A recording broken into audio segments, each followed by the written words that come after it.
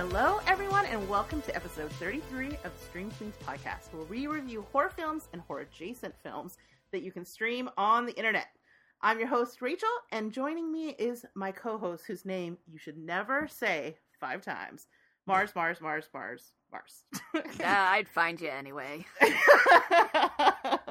Awesome. I hope so. I would be very sad if I had to go out, I feel like that's how I would want to do it. Does that mean pop up behind you in the bathroom? Yeah, because, it'll be fun before it's not fun, right? Rachel, hi! Stab, stab, stab! Bees! Oh, how are you doing? There's a lot of bees in tonight's episode. Yeah, it Was that wasn't very great. triggering for you? Wasn't my favorite.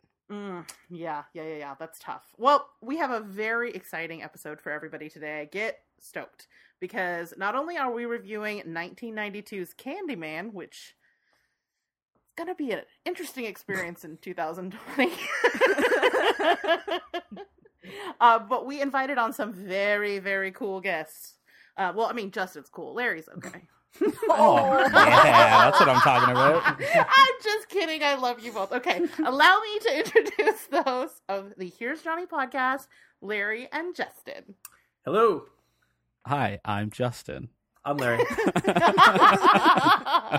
why don't you tell us a little bit about the Here's Johnny podcast? Yeah, for sure. So we are a weekly horror podcast.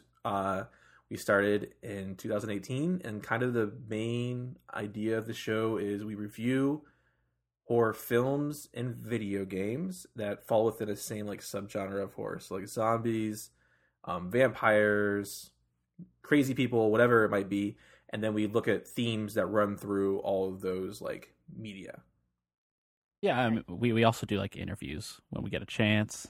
And we've been lucky enough to have people such as Ashley Blackwell, who produced Horror Noir for Shudder, which actually hit on a lot of stuff with Candyman. We've had on Ben Rock, who helped make Blair Witch Project and Shudder's Video Palace. Yeah. And yeah, it's just, honestly, me and Justin are just two internet friends who enjoy scary stuff. And yeah, we're actually an international horror podcast, so we did try branding it that way for a while. That is true. All right. What do you guys? So you're from Canada. Yes, Larry's I am. from the Midwest. Yep. Nice. Very cool. So on your podcast, you guys do a little thing where you ask a lot of questions. We do. To get to know, kind of get the flavor of the people that are on the podcast. So we thought we would do the same thing. In fact, we're lifting your entire format for this episode. And not just because we're lazy, which we are, but also because we're a little unstructured on the Stream Queens, as anyone who has listened in the past knows. And we thought that might be insane with 4 people. We barely can keep it under control with 2. Plus, we want to really sort of highlight what it is about Here's Johnny that makes it really special. It's a really cool podcast. I've been lucky enough to be on there a couple times. Mars and I were on there together recently. Yep. Usually we review good stuff, but sometimes we get 3 from hell. And woof. Hey. I mean, with that. We did do Vampire Hunter D, which nobody should ever have to go through, Larry. Yeah, but 3 from hell is just a travesty on all levels. Yeah, okay, well, we did Indigenous, so... That is true. The thing is we kind of specialize in, it's like Netflix Edge Play. Oh, so you went mainstream with us then. Yeah, definitely. This is actually one where it's kind of the bad ones are also fun to review, but not always fun to watch. But yeah. This one was kind of this is going to be easy. But the twisty twist is, in some ways, this one was pretty hard to watch. Yes. So, which we'll get into. But anyway, so like I said, we're going to steal your format, starting with the questions that you like to ask at the anytime you have someone new on the show. But we're going to ask Stream Queen questions. Perfect. Okay. Right? Okay, so let's start with the most important one. Is it rude to take off your shoes when you go in someone's house for the first time, or is it rude not to? Oh, it's absolutely rude not to. I actually always ask. Caveat, they haven't specified, right? But what is your motto? When you go into someone new's house, shoes off? I would have to ask what the layout of the front door is when you walk in. Is there a carpet with a pile of shoes, or is it just nothing, or a carpet and just no shoes in sight? So your thing is you would like look around to see if there were shoes and follow that cue? I mean, I'm Canadian. I have to be nice, right? Okay, so that's a dodge. How about you, Larry? Honestly, how I usually approach it is I look to see when the host opens the door. So, like, for example, my boss, she's a professor at OSU, so a nice fancy house, right? Mm-hmm. And she opened the door. She was wearing socks, so I assumed it was taking shoes off, and I was right. So that's usually I kind of am observant of what's going on. Gotcha. Are you worried that you're immediately darting your eyes toward their feet are going to make them think you have a foot I'm thing? hoping I'm fast enough they don't notice. It's a quick little jot down. Not a slow plan and linger. Yeah, I don't linger on the feet. That probably sent a long message. I didn't even like hearing that sentence. I know. Yeah, this is the topic that has divided the podcast and our listeners for a long time, because I'm a very like take your shoes off kind of person, and Mars is like, you aren't allowed to have feet in her presence. Like, I like to pretend that humans just have shoe pegs that pop onto the ends of your legs. Yeah, I personally, like, for me, I don't like shoes in my apartment because I want people to be comfortable, and I feel like shoes make you uncomfortable. So, like, if you come over, like, I want you to like sit and like sprawl out and like let a dog or a cat sit in your lap and just chill. So I feel like shoes stop that comfort from happening. See, I was telling Rachel the first time we ever had this conversation, I was like, if I know people are coming over, I put shoes on. Weird. And I'm like a very shoe off kind of person, because to me, I just think shoes are filthy and gross. I don't want that on my carpet. I mean, not only like are shoes the worst, but there's nothing like, I'm going to go an extra layer here, but like that feeling you get when you take your socks off at the end of the day. Oh, sublime. That's Mars gross. has exited the chat. That's gross. You need to wear socks. I don't sit there and like sniff my feet when I take it off. If you're in a group setting, though, you should have socks on. Oh yeah, no. Unless I mean, like when I'm beach at home, or at a when pool. I'm at home after a long day of work, and I'm like, peel off these nasty socks. Oh, perfect. That's awful. Then do you put on like a pair of like fuzzy, like nice ones, or do you just like? I go bare. Oh! Yeah, I don't Don't do ever that. tell me they're not spicy up in Canada. Yeah, no. No? No, I mean, when I go to sleep, I don't wear them, but usually I have like running socks. Okay, that is one thing I do have to ask everybody here. You guys don't wear socks while you sleep, right? No. Yes. You're a monster. My tootsies get cold. That's what the blankets are for. No. But then you're like feet. I mean, I don't know. I'm a restless sleeper. My feet are all over the place. Like I can't. And if I don't, then I find myself all night trying to like make a little like blanket burrito around my feet. And ain't nobody got time for that. Oh, that's so weird. Okay, you're just like my kid. Wait a minute, Mars. Do you sleep barefooted? Yeah. Whoa. I know. Shower and bed are the only places. Okay, so barefoot. okay, here's another question. We're just going to stay on the foot topic all day, so the foot fetishists in the audiences are just going to have a great time with this episode. Do you wash your feet or just, like, let the soap run down? Yeah, and, like, stomp around? It depends. It depends on this. If it's just, like, an everyday, like, I just went to work and now I'm taking a shower, soap run down. If it's like I've been outside or I've been doing something that, definitely. Yeah, for me, I wrestled from like 3rd grade until like my junior year of college, and then they really ingrained in you like wash your whole body or you're going to get ringworm. So I'm like a constant. Oh, that happened at my high school. I'm like a scrub every inch of my body till it's a different color, and then stop showering. Dude, yeah, when I was in high school, our entire wrestling team and the visiting wrestling team got ringworm. Yep, it's because you have dirty, nasty people rolling around not showering themselves.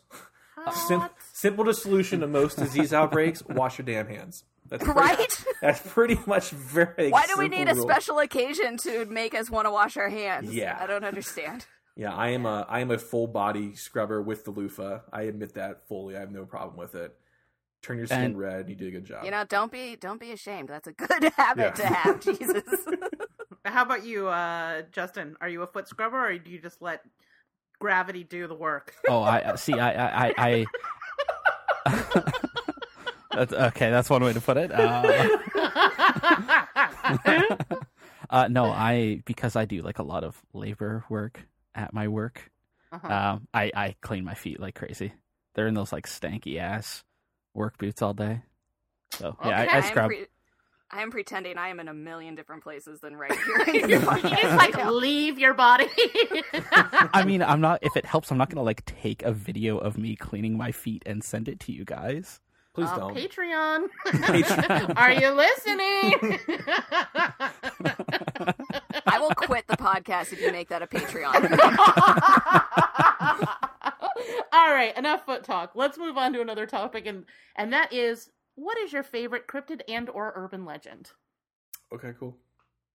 Actually, we kind of almost like butted heads a little bit about this when we first started our podcast. Hot topic. We did? Well, we didn't really like butt heads, but like, do you remember when we did like that ghost stories episode and it took me an hour to get one out because I didn't want to do it? Well, because I don't know them. Well, you weren't used to like talking at all. So like trying to get you to tell a ghost story like you were sitting around a campfire was like pulling teeth. Yeah. I like that in a Canadian's perspective, taking a long time to tell a story is butting heads. I know. Yeah, all right, whatever. It got hot, you guys. It got hot. All right, well, what is your favorite cryptid? Oh, I don't know. Larry, you got to go first. I don't know. Right. So I have a hard time with it because I'm a zoology major. That's what I got my degree in. Oh. And there was a point in time before I ended up on the career path that I'm on where I was watching a lot of History Channel and they had that cryptozoology show. Yeah. And I was emailing people who I saw on that show asking if I could come work for them. And they all said that we can't pay you. And I had student loans on the horizon, so I couldn't do it. So I actually love cryptozoology. Like the whole idea of it is amazing for me. Mm-hmm. And since my first love is the ocean, I will have to say giant squid. They're kind of proved now, right? Yeah, those are real though. They do exist, but I'm talking like the monsters, Kraken. Right? Yeah, the real monsters. And then the one I have a hard time with, and I'm not sure if it falls in cryptids anymore, are aliens. Oh, I think they're their own category. Yeah, you can't see behind me, but like literally, I have the poster from X-Files. I Want to Believe on my wall. I love X-Files. I don't know. There's just something about aliens, and I think they make the world more fun. I'm not someone who like watches Ancient Aliens and signs on with all their thoughts, yes, but they are fun really to watch. Weird. So yeah, I'm somewhere between the Kraken or aliens, if they count. Awesome. Man, my answer is going to sound a lot worse now. So I had to Google cryptids. And... Oh, hunty.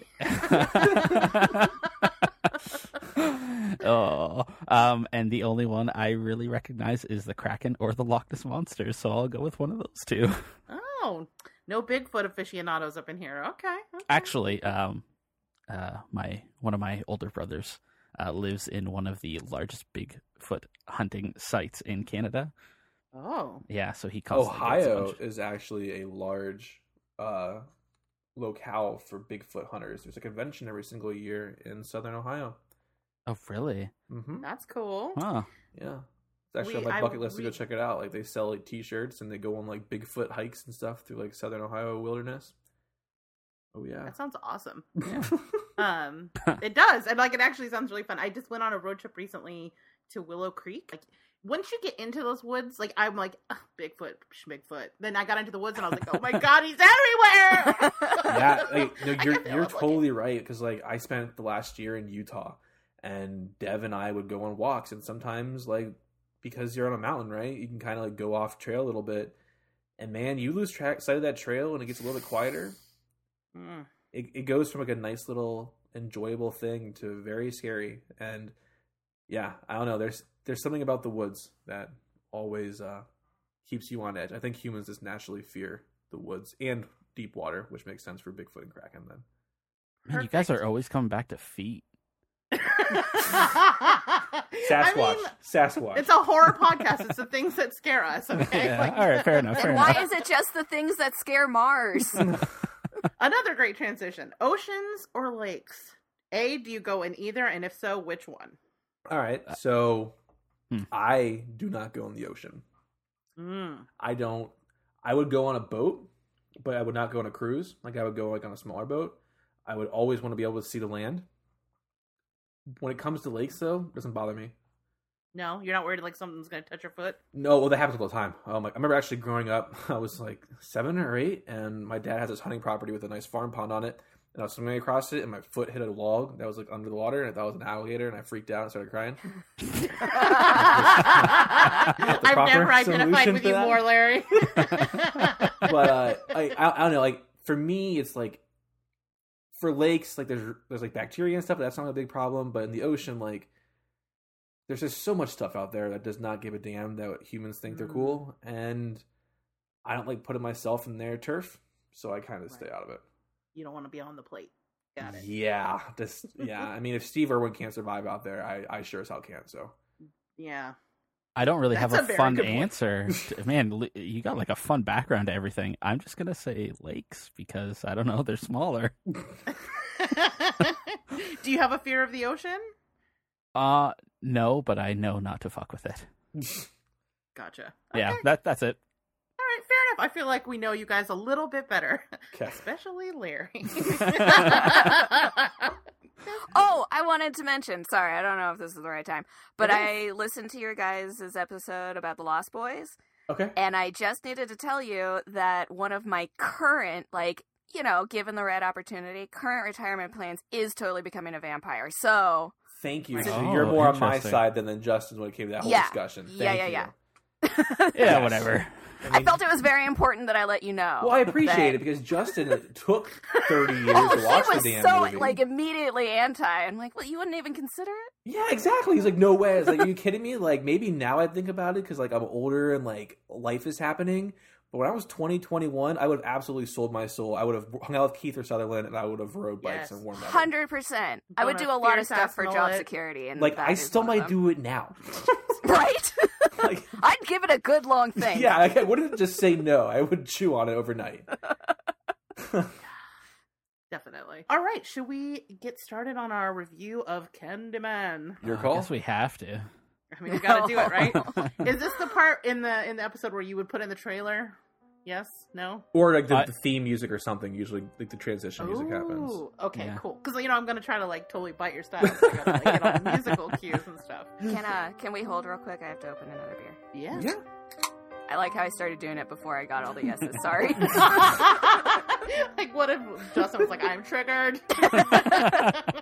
Can we talk about feet instead? I can't wait. I just cough real loud while I'm.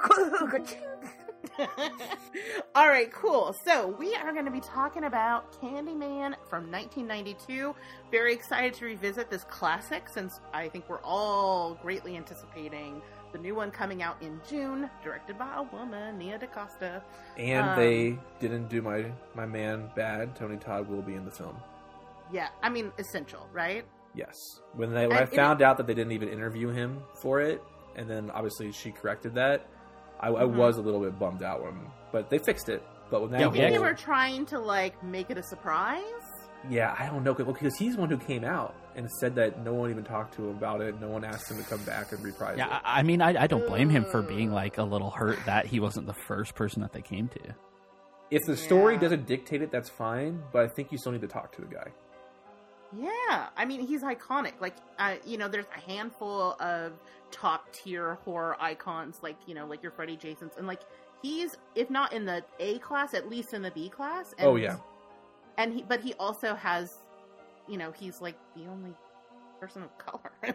You know what I mean? Like, how are you gonna that adds extra import, like the fact that he is like representative of a very underrepresented group of people, so that's crazy. Yeah, you're totally and he's right. Tony motherfucking Todd. Yes. Yeah. So this we're gonna review the original one, and maybe talk a little bit at the end about how we're feeling about the one coming out next. But let's go ahead and start with a little background about the movie. So, Larry, would you mind giving us some production information on this? I would love to. Feel free to pause me and ask questions or fill something in that I forget. I do not contend that this is perfect. But Candyman, 1992 American supernatural horror film, written and directed by Bernard Rose. This is perhaps his most well-known film, but he also directed the horror film Paper House, which I had never even heard of before. Well, you is should it good? check it out. Yeah, I don't know. That sounded like it was bad. No, it's both. but it's really interesting. Okay. Like, it's definitely, as a horror fan, and then someone who likes, like we describe it, up your own ass, arty horror. Yeah, you need to see it. And he directed the historical romances Immortal Beloved and Anna Karenina. The film stars Tony Todd as a titular villain, Virginia Madsen as Helen Lyle, and Vanessa Williams as Anna Marie McCoy. Todd, like we already talked about him, super well known. He is a top tier villain in Candyman. He's also Death's agent in the Final Destination films. That's right. Madsen has been in a ton of stuff, and I kind of just picked her most famous role, which was Maya in the 2004 film Sideways, which she was nominated for the Golden Globe and Academy Award for Best Supporting Actress. And fun fact, I found out that she was actually married to Danny Houston, who was the leader of the vampire gang in 30 Days a Night. What? Oh, interesting. Yeah, for like 3 years, from like 89 to 92, something like that. All right. And then Vanessa Williams, who appears in the new Candyman 2020 trailer. She's well known for her role in Melrose Place and Soul Food. The film is based on the short story from Clive Barker called The Forbidden. Barker's story focused on the British class system in contemporary Liverpool, but Bernard Rose wanted to take those same issues, apply them to modern America, and discuss race, which is why the film takes place in the projects of Chicago, specifically at Cabrini Green. It was scored by Philip Glass, who is a prolific musician with multiple Academy Awards under his belt. And fun fact, I found out, again, diving through Wikipedia, that Glass was the composer who was brought in by Universal to recreate the original score from the Dracula film 1931 back in 1999. Really? Mm-hmm. That's so cool. Damn. Shot on a budget of somewhere between $8 and $9 million, the film went on to gross over $25 million at the box office. It spawned 2 sequels, which were Candyman for All of the Flesh and Candyman Day of the Dead. And coming to theaters in June of this year, Nia DaCosta is releasing her film, which I found out is a direct sequel to this one. And really? So hold on, like it's canonically like a direct sequel. Like Halloween 2018.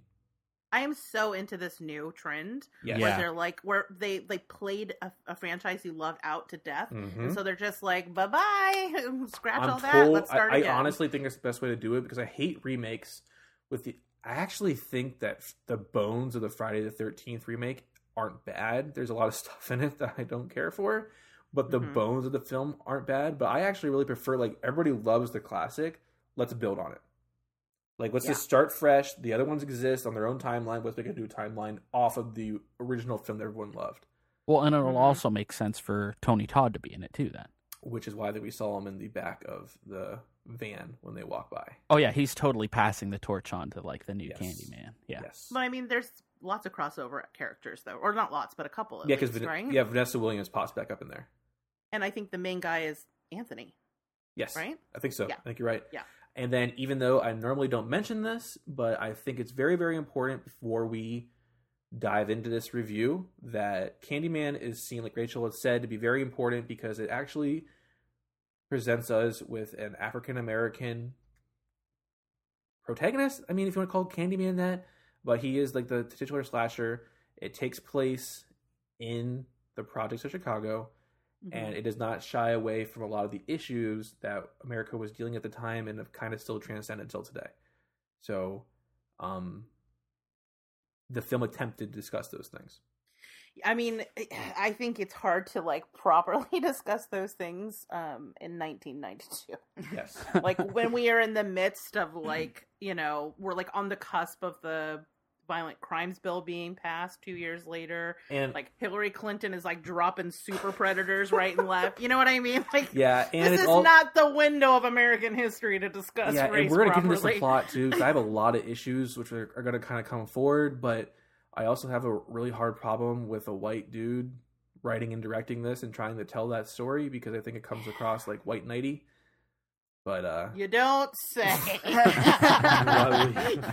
we can. We'll get into it. We can talk about that. Yeah. So that's all I really have. All right. Well, before we go any further, Mars, can you give our listeners a spoiler warning? We're gonna spoil the whole thing in a completely new setting.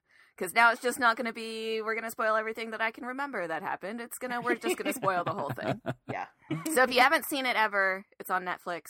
Pause, go watch. And definitely if you worth don't a watch. care, stick around. It's 100 minutes. The soundtrack is beautiful. The soundtrack's so good. Tony Todd's voice is mesmerizing. It has its problems, but again, if you were to watch the other sequels, you would really appreciate what this film tried to do. Yeah. Word. Word. All right, so hold on. Now I need to get out my timer because we're going to do something that is a Here's Johnny special that I love very much, even though it's really fun to be on this end. Oh, yeah. I hate doing it. It's very stressful. Yeah, and I have to give credit. I stole this from a Harry Potter podcast I listened to. Right. Yeah, I forgot about this. This podcast was very interesting, but they were breaking down chapters of Harry Potter books chapter by chapter and treating them like the Bible. So like they were looking for like biblical, like they would pick verses out, they'd take like lessons to take home. Yeah. Oh, that's dope. It was very cool. I enjoyed it. It was like I like podcasts and I really prefer like the fringe ones, like the ones that do something different and aren't like overproduced. And that one was all those things and it was very interesting. Like where they were just but yeah, it's not an original idea. Really cool. I did steal it from the Harry Potter Bible podcast. For whatever. Well, I'm going to cut all of this so that they'll think that you're just a plagiarist. Okay. Just kidding. All right, so you have... Hold on, I picked the wrong thing. Stopwatch. Okay, so you are going to synopsize Candyman in 60 seconds, starting right now.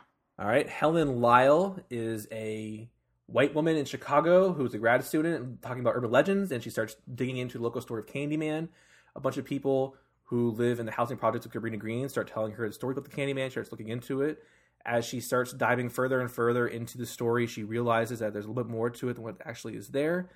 Come to find out that Candyman is actually real. He was a murdered man back in 1800s, 1900s, who was a rich man, fell in love with a white woman, had a child with him, and then they killed him, cut off his hand, fed him the bees. And you say his name 5 times into a mirror and he reappears, and he's been torturing people at Cabrini Green because that's where his body was buried.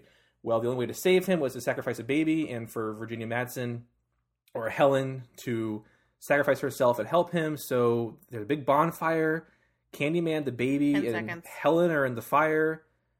Candyman burns, Helen dies, then she comes back. As 3, the Candyman 2, reincarnate. 1. That was sloppy. Right. I'm sorry. There's just you did it. You got 1 minute and 1 second. That's pretty good. Okay. I'm giving it to you. Thank you. Especially because it sounded like you did it off of memory. I did. Yeah. I don't like taking notes. Like I tried it one time and it was really really bad. So now I just kind of like walk myself through. See, which is really interesting because I have to take notes or I do horribly. So. I never take notes, and synopsizing the movie is 100% what I bring to the table to our podcast. So that's not true. That's like the only thing. That's my only responsibility. I took it from you. You could have done it. No. We have a competition. You could do it now, and then they could vote on it. You want to do it? Want to give it a shot? No, not really. It could be a competition. You can vote. Mine would just be like, bees, bees, bees. White lady in history. Done. Oh, wow. That was good. That was like 3 seconds. I know, right? Nailed it. Don't tell me all you bring to the podcast is your synopsis. Seasoned professional. Awesome. Okay, so you guys like to break down your reviews into a few different sections of pros and cons, starting with plot, then we do visual, audio, scariness, and we give it a score. Correct. So for the first time ever, we will have a definitive answer about whether a movie is good on this podcast. Yeah, and the reason why we did it is because, a couple of different reasons, but basically, like, a film can have a good story, but maybe not be shot very well, and that causes problems. Or maybe it looks good and it's got a good story, but the visuals suck. And then the really nice part is for how scary it's horror is really individualistic. So having more people to discuss that kind of part is helpful. And then also it's fun to crap on movies that really try to be scary and just miss the mark. Oh, like Ginger Dead Man? I was thinking The Lodge, but I'm the only person who saw that one so far. Yeah. Okay, fair enough. Oh my gosh. I can't believe that's going to be so bad. It looks so good. I was so bummed out. So let's start with plot. Who would like to maybe get this conversation started? I'd like to turn it over to you guys. So it has a very interesting story, and I think that the issues that it attempts to discuss are very important. I mean, race relations in the U.S., whether you believe in the 1619 Project or you acknowledge the fact that we have a really bad history when it comes to racism in America, like wherever you fall in that kind of spectrum, I think every American can agree that we do have a dirty history when it comes to racism. And so this film does try to talk about those issues. But I think the way it attempted to go about it and the kind of final message that is delivered from it is problematic. That's fair. Okay. Yeah. I mean, that's like trying, like the nicest way to say it. Like it is. That was your pros. Okay. Yeah. Yeah. How about you, Justin? Do you have any pros for Candyman plot? Plot wise, I guess this would kind of fall under plot, but I like the idea of the Candyman, and I do think it does have like some strong scenes, particularly like the boy getting his. I don't know how Castrated. You guys would. Castrated in the bathroom was horrifying to me. I don't know. I think it has like these cool beats that it hits, but I do agree with Larry that overall it is very problematic. Mm-hmm. But yeah, I don't know. I think it does not a great job, but it definitely does like an okay job. Yeah, I'm not even gonna wait for it because I've been chewing this for a while. So okay, let's do it. Candyman haunts Cabrini Green because a bunch of racist white people killed him. Oh yeah, we talked about this last night. Tortured him and murdered him. Yes. Why then is he... I know he's trying to keep his memory alive, but why is he killing off other black people who are almost in a worse situation in life than he was growing up because he was born the son of a rich prior slave? Well, and they even talk about him being like he's a talented artist, so they would like seek him out. So he was in a good position. It's just weird to me that I know that's where his body was buried, but it seems strange that he's torturing, murdering, and like making the lives worse of these people who are living in the projects created by the very white people who like murdered him. Well, I think here's the thing is I think we're conflating how we feel about how he would, like he would want vengeance, he would want revenge. Where he actually explains sort of the impetus for what he's doing is to continue to exist, and the way that you exist is like he's like a tulpa, right? Like he exists because people believe in him, and so I don't know that he has the kind of desire for revenge now. But I think this is our 2020 brains trying to interpret this, whereas like he distinctly spells out that like what he's after is continued relevance, and that's what creates his existence. It is hard too because I have seen Farewell to the Flesh and Day of the Dead, and in those ones it does further explain his motivations and stuff, and it's even more of a mess. Like, and that's I'm really trying to like put that to the side, not think about it. But I mean, I have seen those movies. I wonder if those are a product of the backlash to this movie, because like as much as this movie definitely was like well liked by a lot of audiences, there were a lot of like black filmmakers at the time who were like, yeah, this is hella racist. Yes. This is hella problematic. So I wonder if like some of the ways that they're trying to square that is by like turning it into sort of a revenge, changing the impetus for it, because I it could be, and I have not read The Forbidden, but I wonder if his purpose in that version is the same idea of like existing because of your relevance and because you're perpetrating your legend. Yeah, I actually was going to try to get to it today. I didn't get to it in time for this because the idea, like, race doesn't have a role to play in London because they weren't very well. I mean, in the story that Clive Barker told, like that wasn't an issue like it is here in America, which is why I think it's cool that this film attempted to discuss it, but I don't think the voice that it gave was necessarily the right voice. Yeah. I mean, like, what England's issue is more like colonialism. Yes.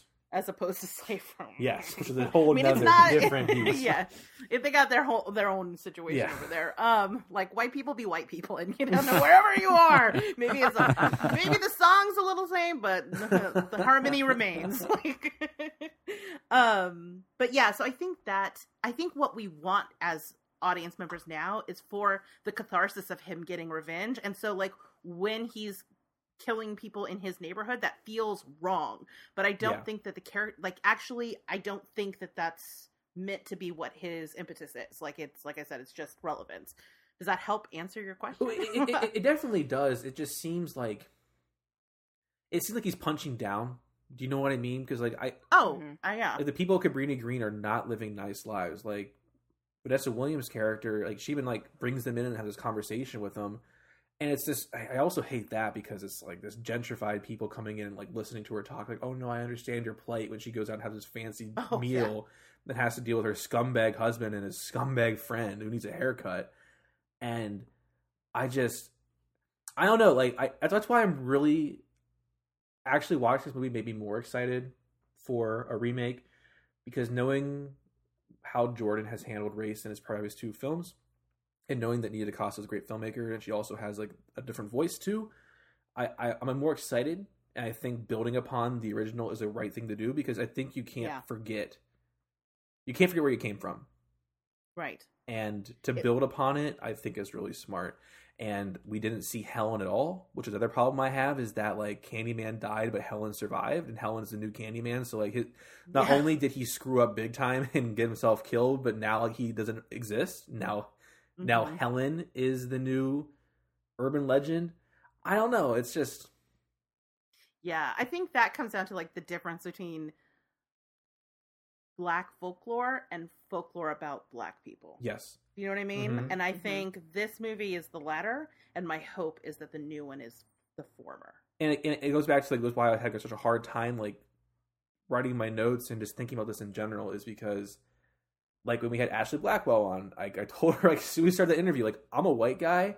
I grew up in an all-white town. My university was like 95% white.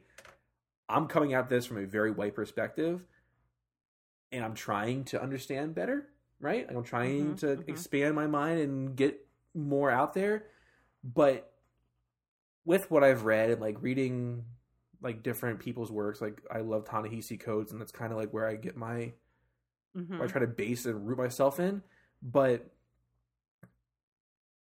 this movie just seems to have more problems than not. And even though I think it's really cool that we do have a Black serial killer finally, and like he's on the horror echelon, I just think that overall the plot is way too problematic to like really praise it. You can praise parts of what the movie does, but to praise like the plot and the points that it hits, I have problems doing that. Fair. Yeah, I mean, sorry, Mars, what did you think of this movie? I mean, okay, so this is not a first watch for me, but it's been a really long time. So a lot of this was like, oh yeah, that's right. But like I definitely agree that I think what they were trying to do was good. I think how they did it was not great. But aside from all that, I do actually enjoy the fact that it's an urban legend movie. I love urban legend movies. I love those like the boogeyman, what's under the bed, who's hiding in the closet type stories. But then the fact when it turns out to actually be real. Darkness Falls. So that aspect, yeah. Oh, I love that freaking movie. Me too. Oh my god! The tooth fairy's gonna get you for turning out the lights. Oh, I love it so much. It's so dumb, and I love it so much. So, like, aside from the racism issues, the actual the other aspects of this story, I like as far as the plot goes, and I like certain parts of it. It's just it wasn't delivered well. Yeah, I guess. Yeah, like almost as like an overall package, it was bad. Well, it's a Clive Barker story, and I think if you enjoy the tales that Clive Barker tells, like if you enjoy Hellraiser, right, you're probably going to enjoy the beats of this movie. Yeah. But it's like if you start going a little bit deeper, if you start scratching, and it's always really. it's really confusing when you see a story that's trying to be presented as like, here's this racial inequality in our country presented by a white person. Yes. You know, like it's a little like, I get what you're trying to do. You maybe didn't put it in the right vehicle though. A white British dude. Right. You know? Like, you got two strikes. It's not your culture, and it's also not your culture. You know, and it's like that part where Helen is talking about how, you know, a black woman was murdered and the police didn't do anything, but a white woman gets beat up. And I was like, yeah, you know, but it sounds different coming from a white woman. Yes, it does. Yeah. Like, so, like, I get, you know, and again, like Rachel, you were saying, it's a 1992 movie being observed by 2020 brains, you know, so like it's maybe a little bit, the lens maybe is a little different, but and like you know, I see what it makes sense to the story, right? Because the reason why Candyman was murdered is because he did have a relationship with a white woman and have a child with her, and so that's why like she's his lover reincarnate. Mm-hmm. So like it does ground itself, so it's not like it just starts pulling out like the white knight cards. It's just let's just remember that she's saying all of this to her black friend. Yeah. She's white-splaining the fuck out of it. Yeah. And I think I would have less of a problem with those two, like, very valid conversations that she has if her, like, she had another, like, white lady with her. But, like, you're telling your black friend about how, like, it's unfair that she's getting the police attention. I'm just like, I think she knows. I think she's aware. It's not new news, Helen. Have you ever seen that video, like, ASMR for white people? No. It's just like, I'll send it to you guys. It's hilarious. It's like this black guy whispering into a mic. He's from Daily Show. And it's like all the things white people want to hear. Like, we love it when you touch our hair. And like, she's a little ASMR for white people in this movie in a way that is just like, sends me into cringe orbit. I'm just like, oh God. Because like, I recognize it in myself. You know what I mean? Mm-hmm. Like, where you're trying to like, be woke. But like, sometimes you're... Ooh, A for effort, Helen. Right, no, that's what I'm saying. It's like the intention maybe was going in the right direction. Yeah, because you gotta give you gotta give the director, because he wrote the script. He tried, right? Right? Yeah. Like he could have just done Forbidden. He could have set it in like rich New York and made something similar to American Psycho, right?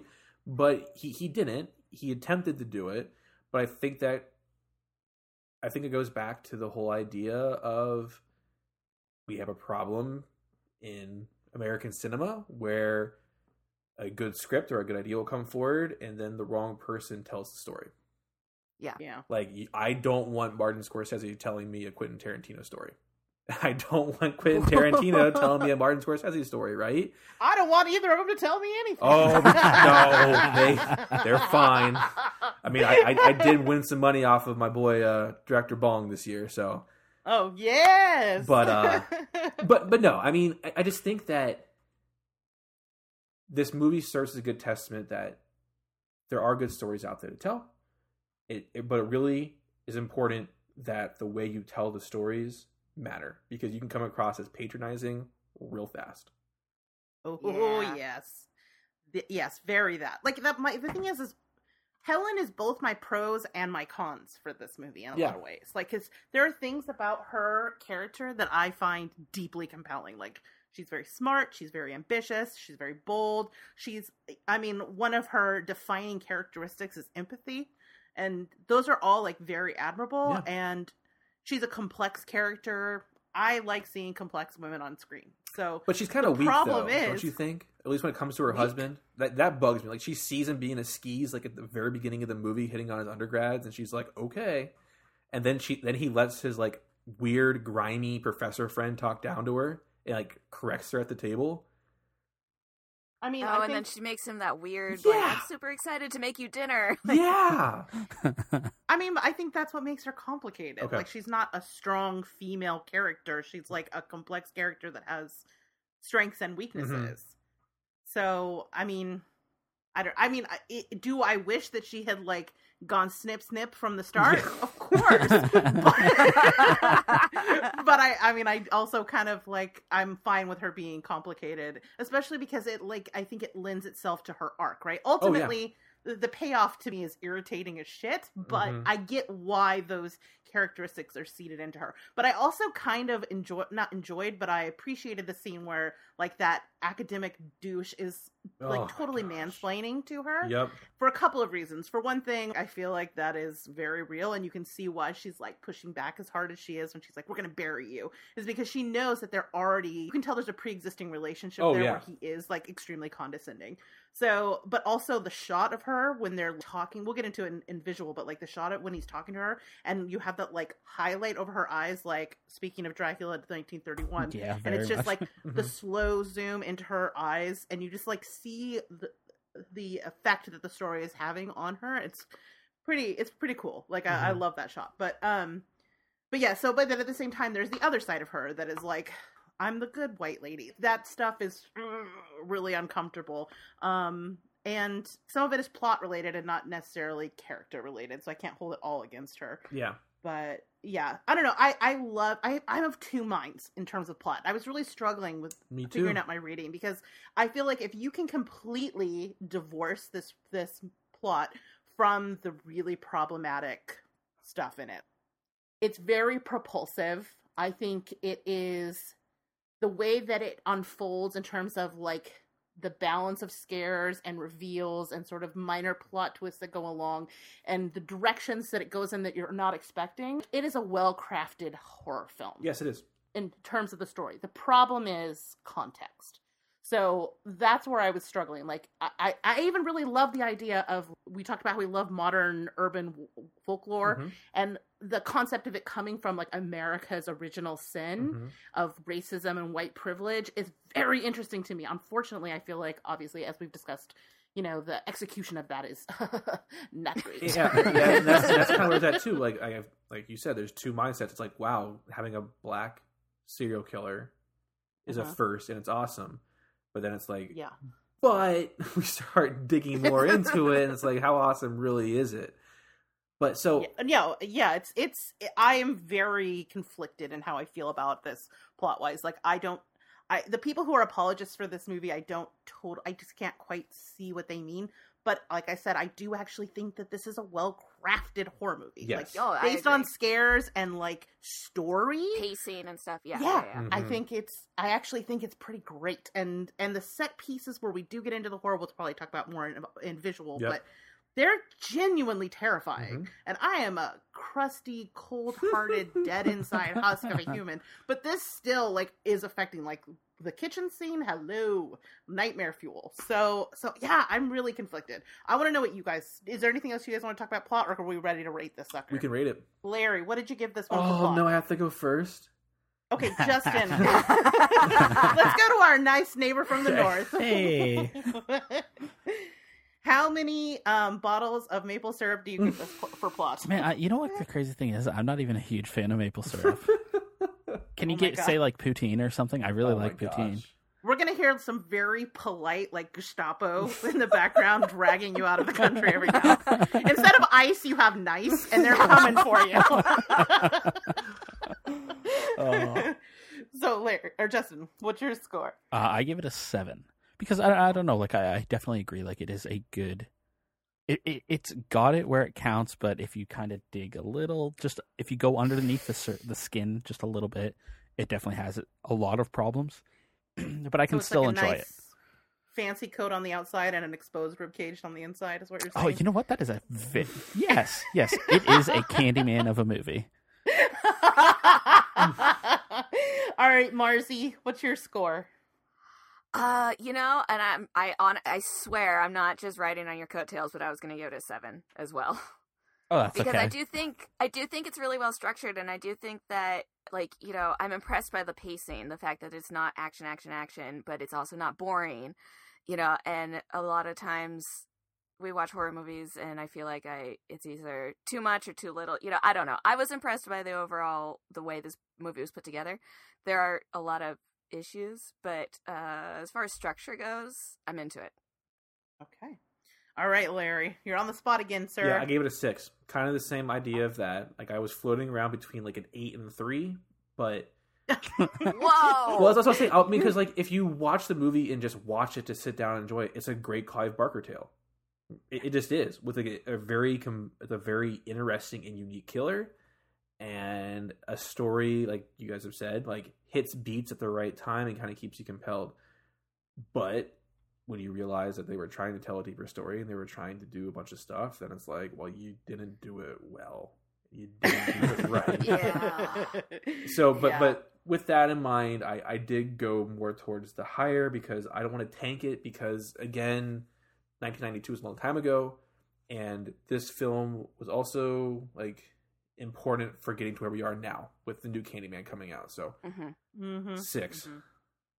Fair. Yeah, I was with you. Like, I was like, on one hand, I think this is a genuinely well-made movie, and I think it has good scares, and like it has the things you want, and it has intelligence. And so I was like, yeah, this is good. And I remember loving this movie. But then watching it with my 2020 eyes, I'm like, ooh, this is not good. This is like basically taking every basing the horror in every horrible stereotype we have about black men and white women. Mm-hmm. That like white women's bodies are in danger because of black men's desires. That's not great. Yep. To put it mildly. And so I'm like, ooh, 1. But ultimately I gave it a 6. The issues discussed in this movie still exist today. Oh yes. Here's the thing. This is one more thing I will say about Candyman is that I'm glad it exists. It marks a particular group of set of attitudes that we had at a particular time. Absolutely. And we now have, we have a long ass way to go, right? Mm-hmm. But you can see that the way that we look at these things is progressing, mm-hmm. and we can analyze this and see where it went wrong and apply that moving forward. Like, okay, so if that's the case, that at that time, most white audiences that went in and saw this were complicit in just sort of buying into this idea that, of course, he wants this beautiful white lady. Yep. And we can extrapolate that to, like, what are the stereotypes that we have a blind spot to now in the pop culture that we can consume. And that's why the documentary Horror Noir on Shudder is, like, so good. If you guys haven't seen it, I would highly recommend it because it is African Americans talking about their history, representation in horror. And it's really, really interesting to hear them talk about how, like, for example, they talk about, what's her name in The Craft? Can't remember her name right now. I'm blanking on her name. Rachel True. Thank you, yes.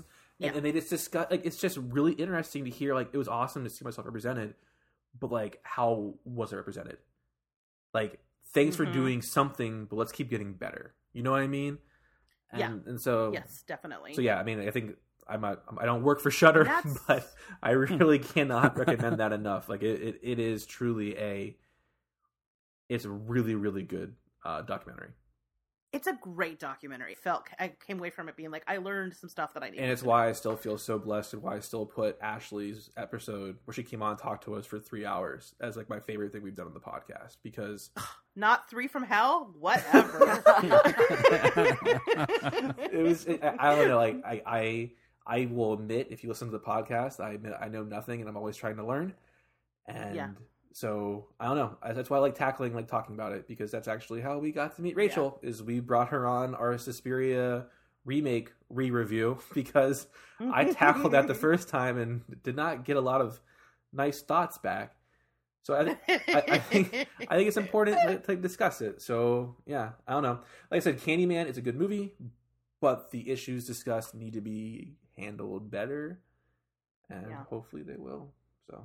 Yeah, definitely. Let's move in to the visual portion of our review. Justin, let's start with you. What are your thoughts? What are your pros for visual? Okay, I actually think like this is where this movie is like goes above and beyond. Personally, I mean, even if you think of like individual shots, like we mentioned before, the boy getting castrated in the toilets was just absolutely horrible. You'll begin to learn soon enough I'm horrible with names. So her being the main character, Helen, thank you. When she's kind of exploring the abandoned apartment and like comes through the wall out of Tony Todd's mouth, like I think there's a lot of these like amazingly shot scenes, like they're all throughout this movie. It's not like specific, like, oh, there's one here and then like an hour later there's one here, but I think this movie has a lot of those shots that are really well done. Mm-hmm. And I liked it. I don't know. Yeah. Okay. How about you, Marzi? What do you think of it? The visual section. Yeah, no, I 100% agree. I feel like this whole movie from beginning to end was framed really, really well. And they used space really, really well. And they used dimensions where they had foreground and background and midground. And it just felt like it was really well thought out and really well planned. And I think that, it's like, Rachel, you and I talk about this on our show a lot, where, we really appreciate when certain attention is put to detail that isn't generally put into, most horror movies. And I just thought that this movie visually was gorgeous the whole time. The use of light and shadow and colors and the contrast. And like I was saying, like the different dimensions and everything, I thought it looked really, really good. Definitely. How about you, Larry? Got any pros for the visual section? I do. So there's two big things that I want to hit on. Is that we talked about in plot how the setting is Cabrini Green. Yeah. And I think it's incredibly important to note that they actually filmed at Cabrini Green. Like, they filmed in the projects. They had plainclothes officers to protect them, but some of the people we see, some of the people who living at Cabrini Green live there. Those were actual people in gangs or people living in the projects. Like, that was real life. Like, that wasn't created. That was real. And that's hard to really think about. You know what I mean? Yeah, I didn't know that. That's really awesome. Yeah, though. And then the other big thing too is I'm a big fan of practical effects, and so knowing that Tony Todd had all those bees on him for real, and when he kissed the bees, when he kissed Helen, he was transferring the bees like for real. That was like real life. Yeah. I don't know. Like I said, what both Mars and Justin said, I agree with, and then just for me, I think that's again the problem with this movie is like they really did try to do a lot right. It's just they just didn't really nail it as best they could. Did you know that he got a $1,000 bonus every time he got stung? Yep. Yeah, he made like $1,300 or something like that, right? No, $23,000. Yeah. Yeah, worth it. Like, yeah, you gotta. If you're gonna cover someone in bees, you gotta be like, we'll pay you per sting. And another fun thing too that I learned, I think it was from the Dead Meat video when they covered this movie. But Virginia Madsen went underneath hypnosis. Yes. Yep. That was how they there put are days her of the production she doesn't remember. Yeah, that was how they put her in the trance state. Like nothing like crazy, nothing like what Kubrick did in. But nothing like that. But in order to really achieve that trance-like state when she's kind of being called by the Candyman, the director asked her if she would go under hypnosis, and that's why she looks so out of the moment because they really did. That take is her out really of it. Cool. Like, that is really it's really cool. fucked up, but it's really cool. Well, she agreed to it. By the end of all production, knew. she was like, enough. That's enough. Like, when she said when like the director would come towards her like with a particular look on his face, she knew what he was going to ask, and she was like, no more. No more. Like, I have to remember what I'm doing, because he had like a trigger word or something that would set it off. Yeah. Yep. So yeah, like I said, what Mars and Justin said are spot on. And then just for me, the practicality is a big thing that I like, and I think it actually enhances movies. Even when it's not done perfectly, I think just even attempting it usually is a better outcome. Right, because even if it's subconscious, your brain knows the difference between something that is physically there and something that is computer created. Absolutely. And so it just, on a lizard brain level, just never is the same. Totally agree. Yeah. Which is why I was so bummed to see all those CGI bees in the new trailer. No! Yeah, I blame PETA. Bring on the baby bees! I don't even know if it's real, but I blame PETA. There aren't enough bees left to cast this movie. Yeah. That's actually probably Not true. wrong. That's dark. Yeah. Grim. This episode brought to you by global warming. Reality. Yeah, that too. Oh, yeah. Awesome. Okay. So I would say I really enjoyed the color palette of this movie. It's like very muted, and it's like set in this it's like fall, I assume, and it's like overcast. And whenever you have even though it's like this urban setting, and there's like moments where we're getting little skylines, there's something about the gray sky that just makes the movie feel so claustrophobic and isolated, which is such an important and essential ingredient in creating good horror, but there is just something about when you are alone that heightens the fear. And I think that sometimes doing something like just having that kind of institutionalized looking palette, which now I'm starting to feel like might be problematic, but whatever. Palette definitely kind of creates that feeling of just like the sky being a little too close. You take like her clothing, which is also in like these very muted or very like dark colors, juxtaposed against this like these giant blonde curls, and she just hops on screen. Yeah, she does. She's so bright. She's so beautiful. Because I mean, Virginia Madsen is stunning, I think. And so like you kind of you look at her and you're like, no wonder Candyman is into her. Like she's like this bright, shiny, beautiful allure amidst just this world of like grays and dark blues, and she really stands out against that sort of drab palette. I hadn't thought about it that way, but when you said it like that, it makes me think of the fact that she has those bright blue eyes and she's always wearing that bright red lipstick. And it just, further enhances the fact that she's standing out against the background. Yeah. Very, very pale skin, too. Yeah. God, all those close-ups on her eyes, too. They're, like, mesmerizing. It reminded me a little bit of, did you ever see Under the Skin? The one with Scarlett Johansson's an alien, like, hunting men? Yeah. Like, how the movie just, like, invites you to stare at her for 2 hours. And there's some of that in this, too. Because at some level, this movie is a little bit of a romance. That I think the movie wants to invite you to like there's fall definitely in love with Helen and think she's there's definitely beautiful. a romance there. I mean, I think I'm going to kind of my thoughts on this were probably in audio, but I think Candyman is really romantic. Oh yeah, he's very. That's the thing that's why he's such a cool villain. Is he finds that balance of seduction and menace. Candyman's design is something in visual too that I just wanted to talk about. Really cool. I think he is immediately striking. You know, he's like 6'5" in real life, but he's like the way when they first, I mean, you get a flash of him when Ted Raimi's trying to get some in the first scene. Which by the way, I was like, why is Ted Raimi a fetus on my TV? This is fucking crazy. Really? My thought was, really? Ted Raimi is the hot as the bad boy? Joxer? Really? So like, and he's just sort of in silhouette the first time you really see him, and he's just like calling to Helen right away. It has such a visual impact. And when you get a better look at him, he's in this like beautiful coat and tailored pants, sophisticated and yet menacing. And then when he reveals the hook and the bloody cuff, it's like kind of like a visual shock. And the chest of bees. And the chest of bees. Chest of bees is so good. Chest of bees, yeah. Yeah, so, I mean, I think the design-wise, like, when you have an iconic slasher villain, they have to have a cool design, you know? And I think that Candyman definitely hits that mark. And then the last thing, we talked a little bit about the graffiti, is I love the way that the graffiti on the outside, like, eventually gives way to, like, more classical visual storytelling.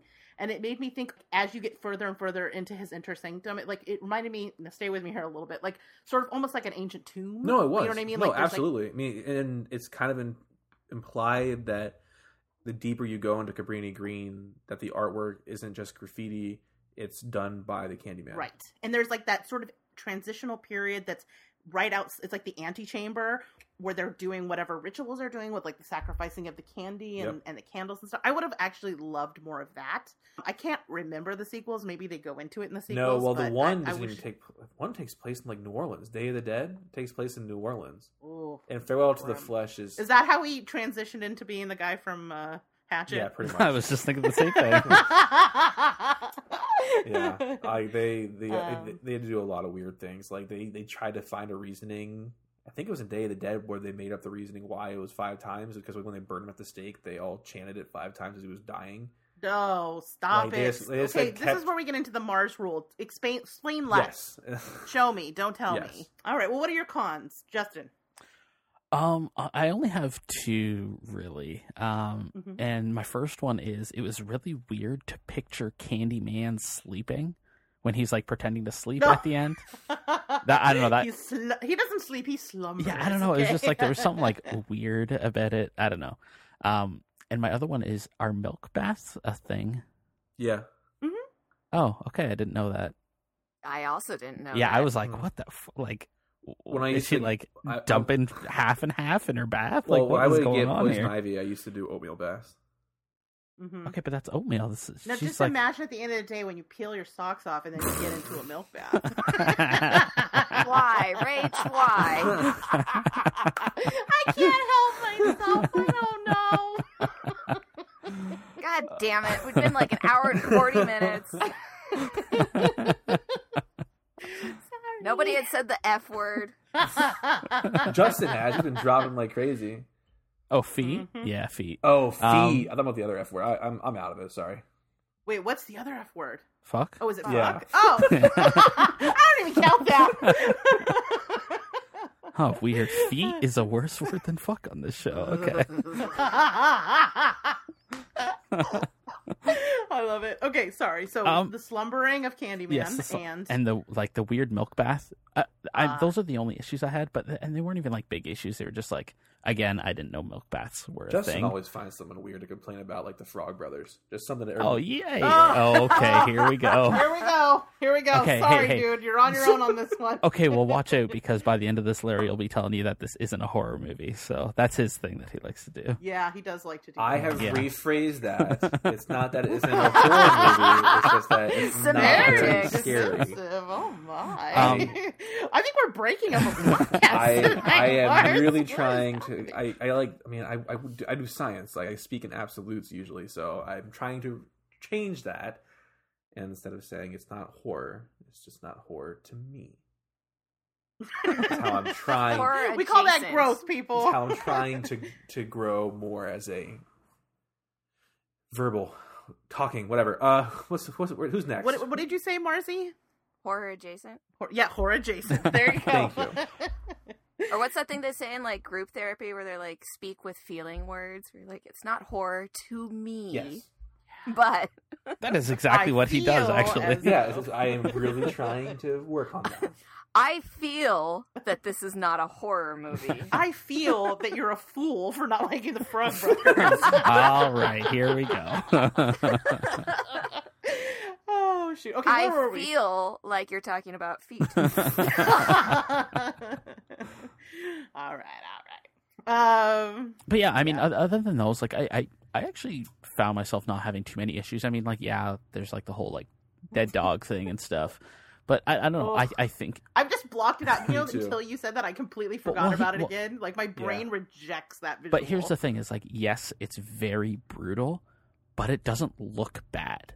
Like it looks. No, it's I visually I striking. Look away at that one and the castration thing. I just. Ugh. Oh, the castration thing like got to me. Like you guys didn't pause? No. Why would I put? Oh yeah. I'm just kidding. All right. You're kidding. God, guys. Don't put guys. This is Justin. I'm great.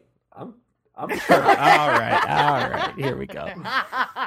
I cannot wait for Justin and me, our new podcast is Larry and Mars. Oh shit. Okay, so what about you, Larry? What did you? So I actually really, really was kind of blown away by it. Just watching it, it is a very good movie, and I really like the '80s aesthetic with films anyway, or late '80s, early '90s, like kind of like grainy and stuff. Mm-hmm. The only thing I will kind of say is that the palette that you described does make it boring at times. Mm. Like there were definitely times. When I watch these movies, I usually take notes. But I found myself like more focused on taking my notes than I was on watching the movie, which is usually the opposite, right? Like I'll start writing something and usually I'll get distracted. It's just like a very boring palette. So that's like a personal thing. Nothing big, but that's just a personal thought. Yeah. Similar to how about you, Mark? Suspiria, which we discussed at length. Oh yeah, but see, I for the same reason, like that was like that like super Eastern Bloc. Iron Curtain. How do you guys remember Suspiria? I think amazing. About it right. Like the the remake? Yeah, I actually rewatched it a few weeks ago. Yeah, it's one that like it has a slow burn effect. Like the first time you watch it, you're like, and then you're like, and then you're especially like, maybe I have to retry it then because I don't know, like the whole like the original. The whole. Okay, you go, and then I will Sorry, go. I was going to say, that's why we had the camera. That was amazing. I was just gonna say, like the first time we watched it, like I literally had watched Dario Argento's like 2 or 3 days beforehand.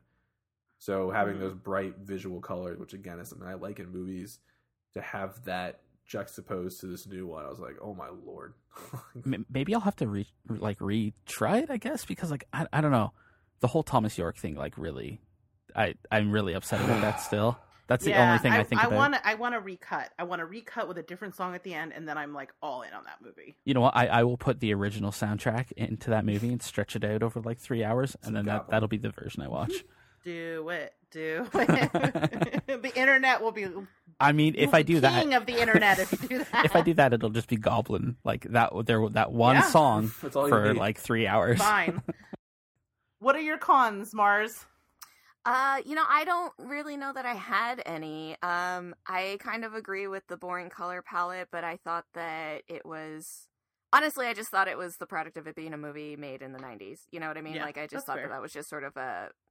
Because I feel like a lot of movies made in the early 90s kind of were the same way palette-wise, especially with horror movies. So I didn't really think about it a whole lot. It didn't really affect me. I honestly don't really have any cons visually. I think my biggest one is just the suites for the suites in the bathroom that I'm assuming was painted with poo. Yes. And she okay, can we talk about this for a second? She got way too close to that poo wall.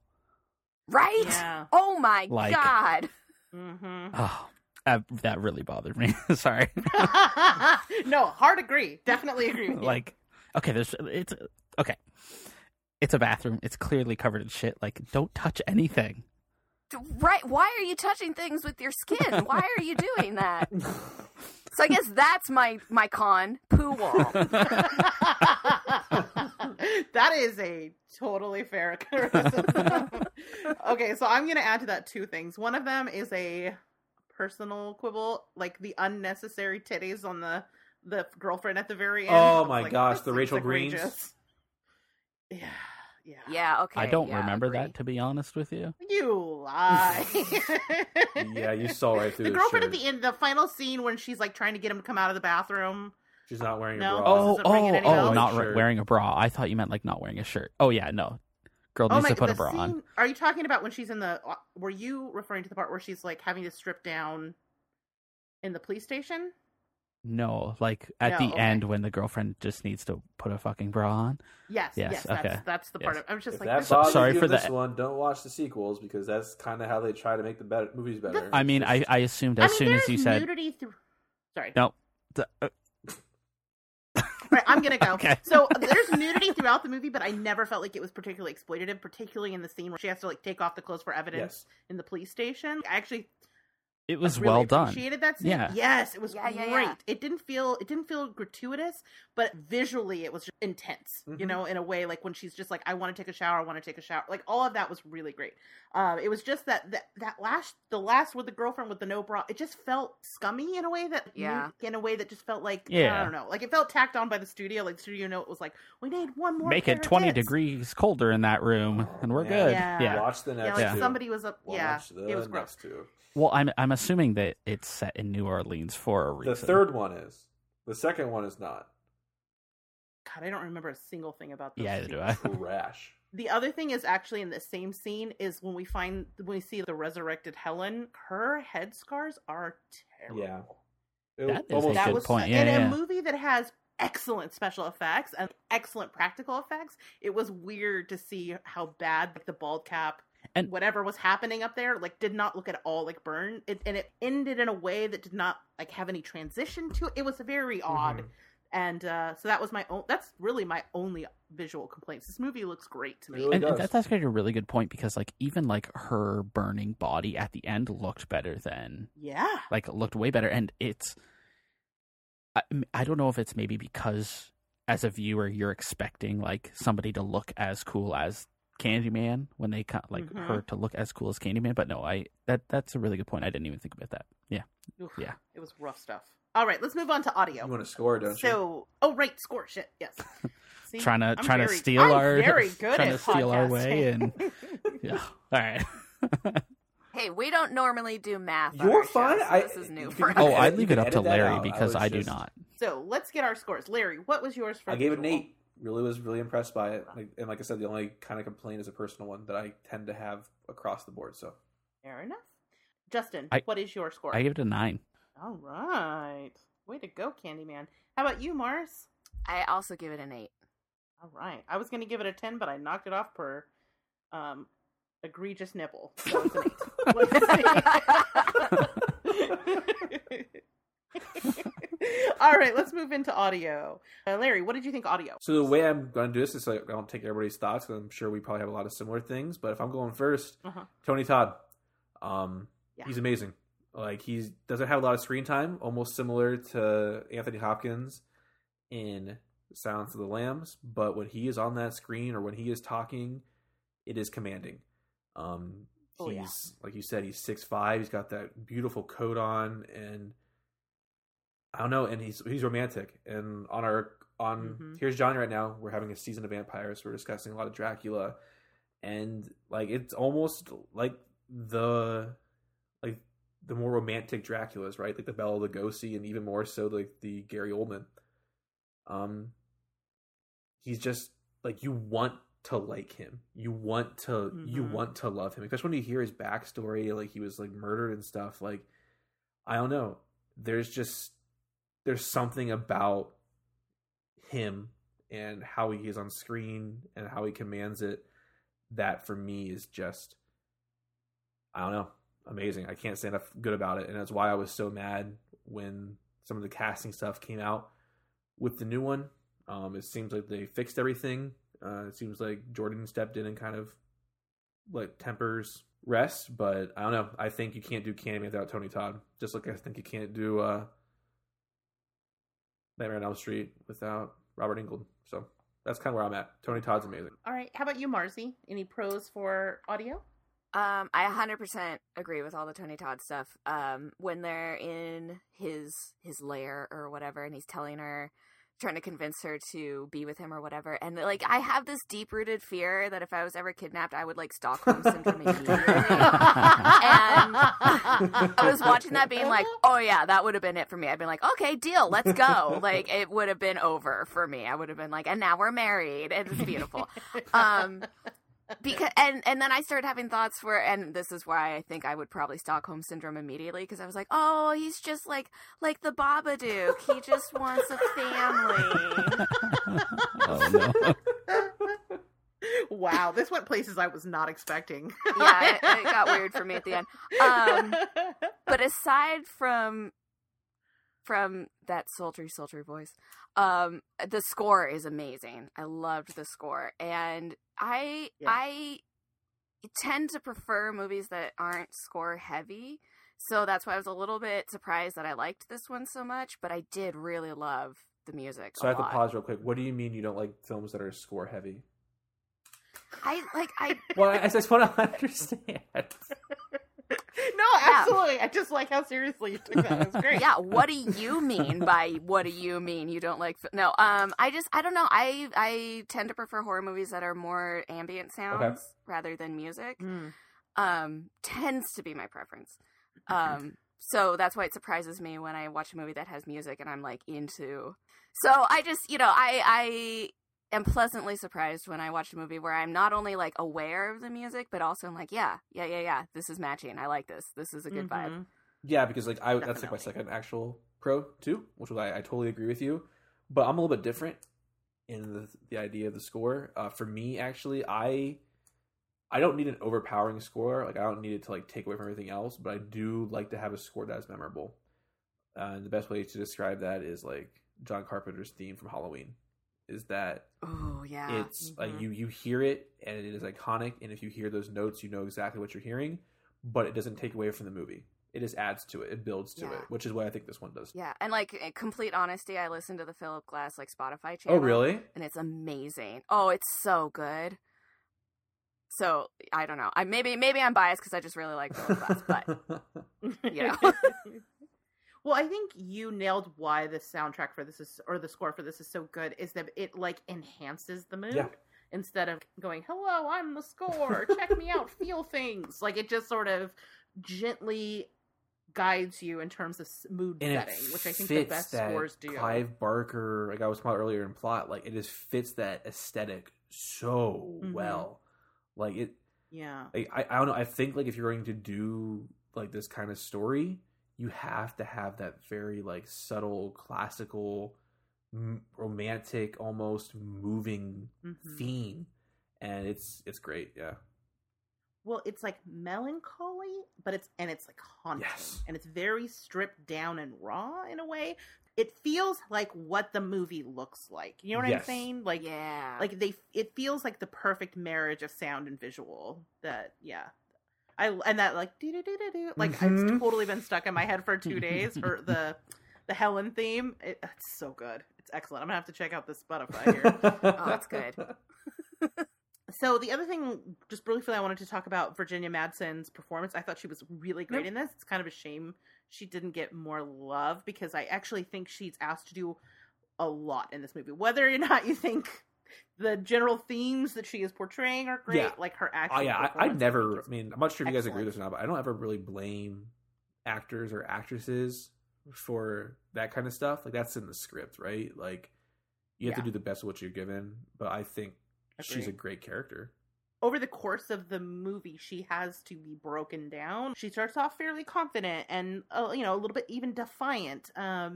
And by the end of the movie, she's like on the verge of madness, like desperate, terrified, lost everything. But then kind of has this resurgence at the very, very end where you see some of the like original strength that was in Helen.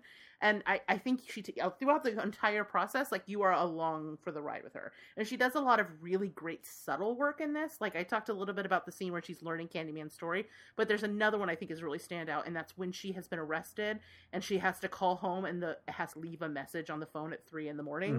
And you can see that she knows, but she's also scared, and like you see all of this playing out in her face and in her eyes, and she has to carry this movie, and I think she successfully does it. There are things I would like to change about the dynamics of this movie, but as far as like a performance, I think she is up to the task and like executes. And I really like her, and I want her in more things. Yep. Anybody else? Yeah, I do have kind of to tack on to the whole. I mean, I have to agree with all of you. It's obviously like the soundtrack is amazing.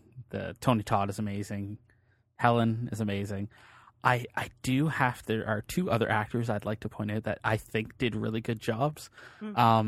The husband, while he is a super shitty character, I think he played it really well. Like, obviously he's slimy, but like instantly the second you meet him in the movie, you hate him, and you know why.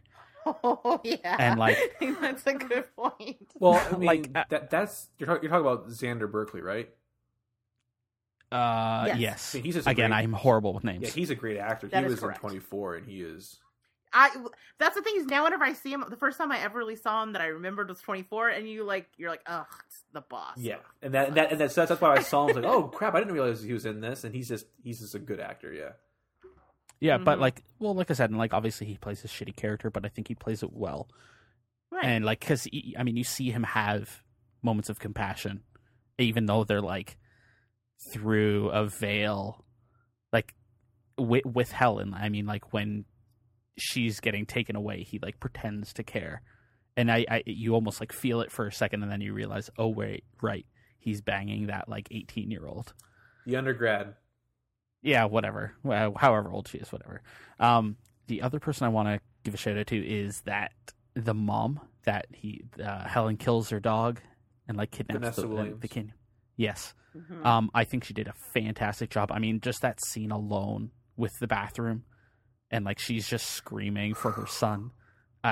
Absolutely is chef's kiss, if you will. Yeah. Like great job. Great job. She's also like, to me, one of the best parts of the new trailer too. That just that little that she gives. There's so much menace in that. Like there's so much threat. You're like, oh yeah, Candyman's no good. Ugh. Yeah. You guys are totally right. The biggest con I have is I hate the slimy professor dude. But it's so perfect. Everything about, but the thing is, you understand, like, I interacted with people like that in college. I still interact with people like that, if I ever decide to go out to like play board games or like play Magic, like those kind of people are the worst kind of people in the world, in my opinion. Like I can't stand to be around them, and I imagine he probably smells really gross too. And I just hate looking at him. I can't stand it. There's just something about that kind of person that I just like. What, you're talking about like the friend, the husband's friend. Yeah, the mansplaining. Oh, okay. That guy. Yeah. Okay, yeah. Sorry, who you guys think I was talking about? No, you're totally right. Yeah, sorry. I don't know. And the fact that he's at her funeral, it's just I don't know. Like he disgusts me, and I hate seeing him.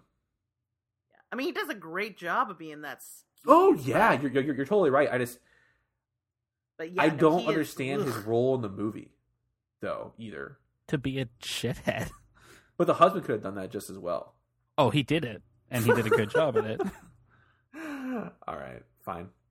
All right, let's rate this sucker. Did we already talk about all our cons, or does anybody else have? I have no cons for audio. Can I give a quick? Would have been a con if it had happened. What's that? Do you guys know who the original Candyman was supposed to be? I do. Who? I don't. Go ahead, Rachel. Eddie Murphy. Yep. No! Oh my god. Oh no!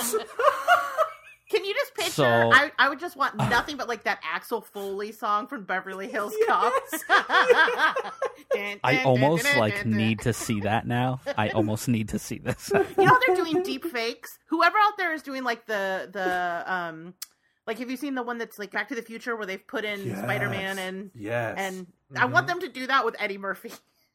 Oh my god, I'm just picturing like Donkey's voice being like, "I'm or Candyman." What's his character's name from Coming to America, or that terrible accent? Oh god. Oh my god. Oh, this movie came so close to being just an absolute disaster. Really close. So I have a fun casting fun fact. Do you know who was going to play Helen if Virginia Madsen was not available? No. Sandra Bullock. Ew! Oh god! Oh my god! Now I'm just picturing it with Sandra Bullock and Eddie Murphy, and it's fake. Whoever out there who can do a deep fake, I want this so bad. Oh my god! Wow. Woof! Oh my god! Right? So we think we're in the darkest timeline right now, like, but on the other side of the Mandela effect is somewhere out there is an Eddie Murphy Sandra Bullock joint. The racial issues seem gentle now in comparison to what this could have been. It's like the original Blind Side. Like, no. Oh my god! Do I leave that in the final podcast? Probably not. Okay. Any other cons? No. Before we rate this? None now. Yeah, now this is tens all across the board. Yeah. All right, Larry, what is your score for audio? Yeah, absolutely. I actually gave it a 9. I think it's really, really, really good. The score is amazing, and like I said, Tony Todd in this one performance, because like you guys already said, you kind of forgotten Day of the Dead and Farewell to the Flesh. Like, Tony Todd cemented himself amongst the likes of Michael Myers and Jason and Leatherface with one truly great performance, and I think that is amazing. Awesome. Justin, how about you? I actually gave it a 10. I had no problems with this. I like it. All right, Marcy, how about you? Also a 9. All right. And now I feel like a jerk. I gave it an 8. I felt like that was a good score when I gave it to him. Okay, now we get into the most controversial section of the rating review. We talked about this before, how I never know how to approach this, and that is whether or not this movie is scary. Yeah. All right, who would like to go first? Yeah. I'll go first. I haven't gone first yet. Go first.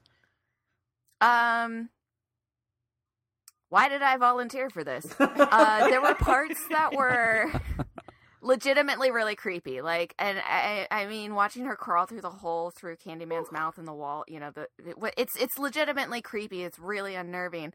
It's hard for me to give it a scariness rating, only because, you know, generally things that scare me are things that are suddenly revealed, you know, like not necessarily like jump scares or whatever, you know, but like there's a real solid just uneasy, like something is hiding just around the corner kind of feeling to this whole movie.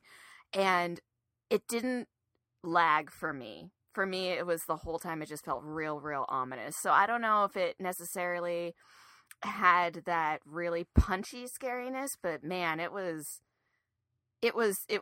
tense, I guess, for me.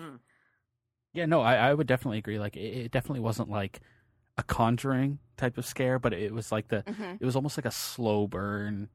Yeah. I mean, there wasn't even really like a huge reveal of something terrifying, but I have to agree. Like, it almost kept you on edge, almost like you were waiting for the worst to happen, but they never I mean, even like, perfect example is like, I'm sure if we were to have seen her kill the dog, that would have been horrifying, but we didn't get that. They kept the like really gruesome, scariest stuff.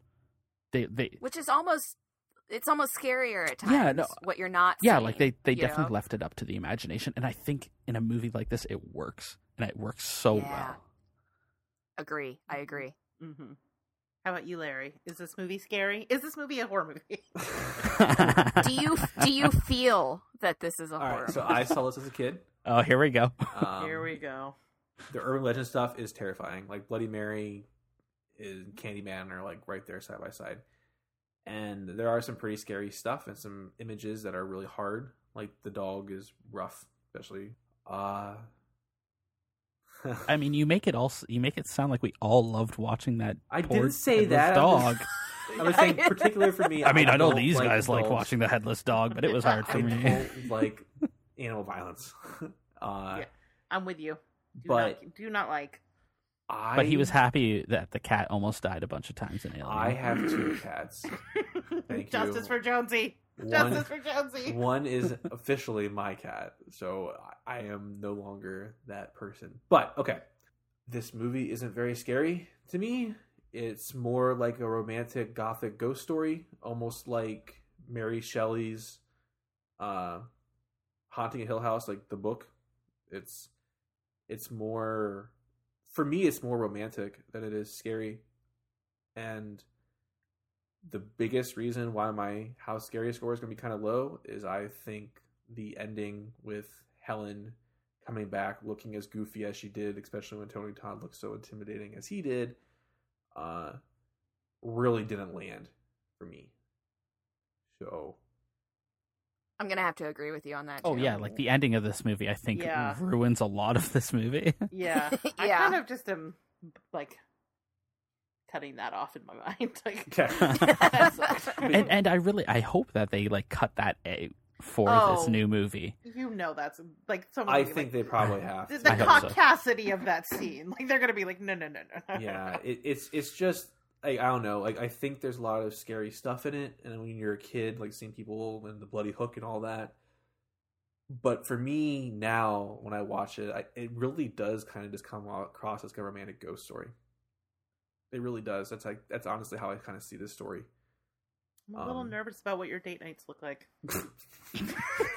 Oh man! I mean, I can't disagree with you. I'm the one who was like, "Oh yeah, I'd marry Candyman." It's just I don't know. It's I don't know. Yeah, I did not find it that scary, especially with that score. That score, man, is more just like a melody than it is like a terrifying thing. So cool. All right. Well, I thought this movie was very scary. Okay. But I mean, that's the thing. It's like, I think scariness is totally subjective. Absolutely. Like, we all have our own little things, like triggers of what scares us. But in a lot of ways, this movie has not aged well, as we have discussed.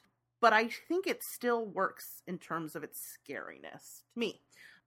Because the movie the setting feels very claustrophobic when they're, like, in the halls of Cabrini Green or, like, inside the, like, dilapidated part of it where it's, like, now his little tomb or whatever. And I think Candyman himself is so intimidating. We've talked about, like, the sense of romance about him, but there's also, like, a sense of inevitability around him. Like, it doesn't feel like he has any vulnerabilities. So, like, why do you say that? I'm curious why you think he has no vulnerabilities. I mean, how would you kill Candyman? By fire. Well, we find that out, but up until he's actually in the pyre, which frankly wouldn't kill him because that's actually going to make him more like killing the babies. His actually bees are going to be on fire. He is more dangerous. We know like what his weakness, and he even admits it. Like it's a constant theme is that if he's forgotten, like if he's not on the tip over his tongue, if he's not like to me, it's very frail. I'm not critiquing you, him. Huh? I mean, the thing is like urban legends are not fact based. Like she could write an article about it not, or write a paper about it not being real, but like it's based in superstition, which is so like ingrained in the human psyche that like there is no stopping Candyman. As long as people have heard of him and like there's a whisper campaign about him, like he will always exist. I mean, it's very Nightmare on Elm Street. That's literally that's what I was going to say, right? Or even Friday the 13th a little bit too, right? It's that's why I'm asking you. Is like I actually kind of find that idea a little bit vulnerable. Like it's a like if you don't believe in me kind of thing, then I can't hurt you, which I think is. I think there's a difference between if I don't believe in you is one thing, as opposed to if no one believes in him. Like he needs to be. Like, everybody has to think he's fake for him to go away. Like, it doesn't matter if you believe in him or not, because she didn't believe in him when she called him. And neither did the girl who was going to, like, lose her V card to Tim, the Raimi brother. Yeah. Like, thank you. But the point is, like, as long as somebody's perpetuating that story, he is unstoppable. And again, I wasn't trying to question you. I was just curious, because, like, I actually find that a very unique weakness, quote unquote. Yeah, I don't know. I feel like... We disagree. That's fine. We're still friends. So... It's okay. This happens all the time on our show. But also, I feel like because of Tony Todd's performance, like there feels like an inevitability to him. Well, you want to go to him. You want to be with him. Be my victim. Right. Like it's like okay. Yeah. Right. Yeah. Yeah. And then when he gets you, it's so freaking gruesome, man. Like, it's one of the worst ways to go. Yeah. Like, getting torn from, like, crotch to throat with a little evisceration.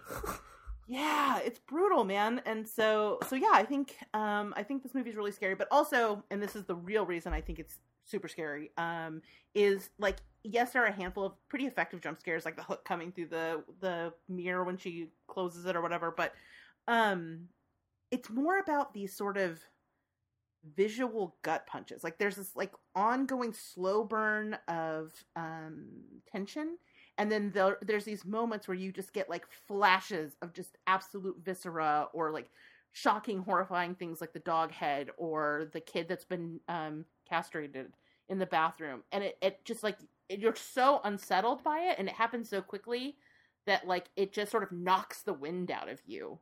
In a way that even a jump scare doesn't necessarily have the same sort of like lasting impact as some of those visual moments do in this movie. And I think this movie's really freaking scary, man. So I gave it a 9. Oh wow, well, there you go. Wow, what about you, Larry? 3? I gave it a 3.5. Good guess, Rachel. You know me pretty well. Yeah, like I said, like it did scare me as a kid. Like the urban legend stuff did bug me, but watching it now, I can't help but to feel that this is just a haunting romance. So, okay. How about you, Justin? Were you? I give it a 7. No, I'm not. I agree. It's a scary movie. I don't know. It was scary. All right. How about you, Marzi? I did think it was really ominous and tense, but it didn't. I don't know. I give it a 5. I think it was just right on the cusp of being something that I legitimately think is scary. I also want to circle back to something that Justin said that got completely overlooked, because fire bees. Right, thank you. Just so you know, I've been holding that thought in since you said that, and I was like, are we just not going to talk about fire bees? Okay, Mars, here's the question of the day. Fire bees or land shark? Now, hold on. Can the land shark, does it have legs? It's a land shark. Yeah. Okay, so what are the legs? Are they like human legs? Because that's a very upsetting thing to think of it. Like fleshy, like the shark guy from the Flash show. You know what I'm talking about? Oh man, I thought you were going to start talking about street sharks. I was about to get really happy. No, picture street shark. Okay, street sharks it is. Hold on. Do they have the shorts still? Okay. Yes, they do. Okay. Nope, hanging brain. Hanging brain. I choose land sharks because land sharks are bigger, so you can see them coming easier. Right. A single fire bee could sneak up on you. Right. And I guess like it's over a lot faster with the land shark if it gets you. Right, and like fire bees could envelop you in their mass, whereas like you can keep an eye on a land shark. You know, he's one guy. You know, I'm just picturing like that part in Jurassic Park where the kids are in the kitchen, only it's you and a land shark. Yeah, I would just hold my breath till I passed out and let whatever eat me. I have to pick biker mice from Mars, or I abstain.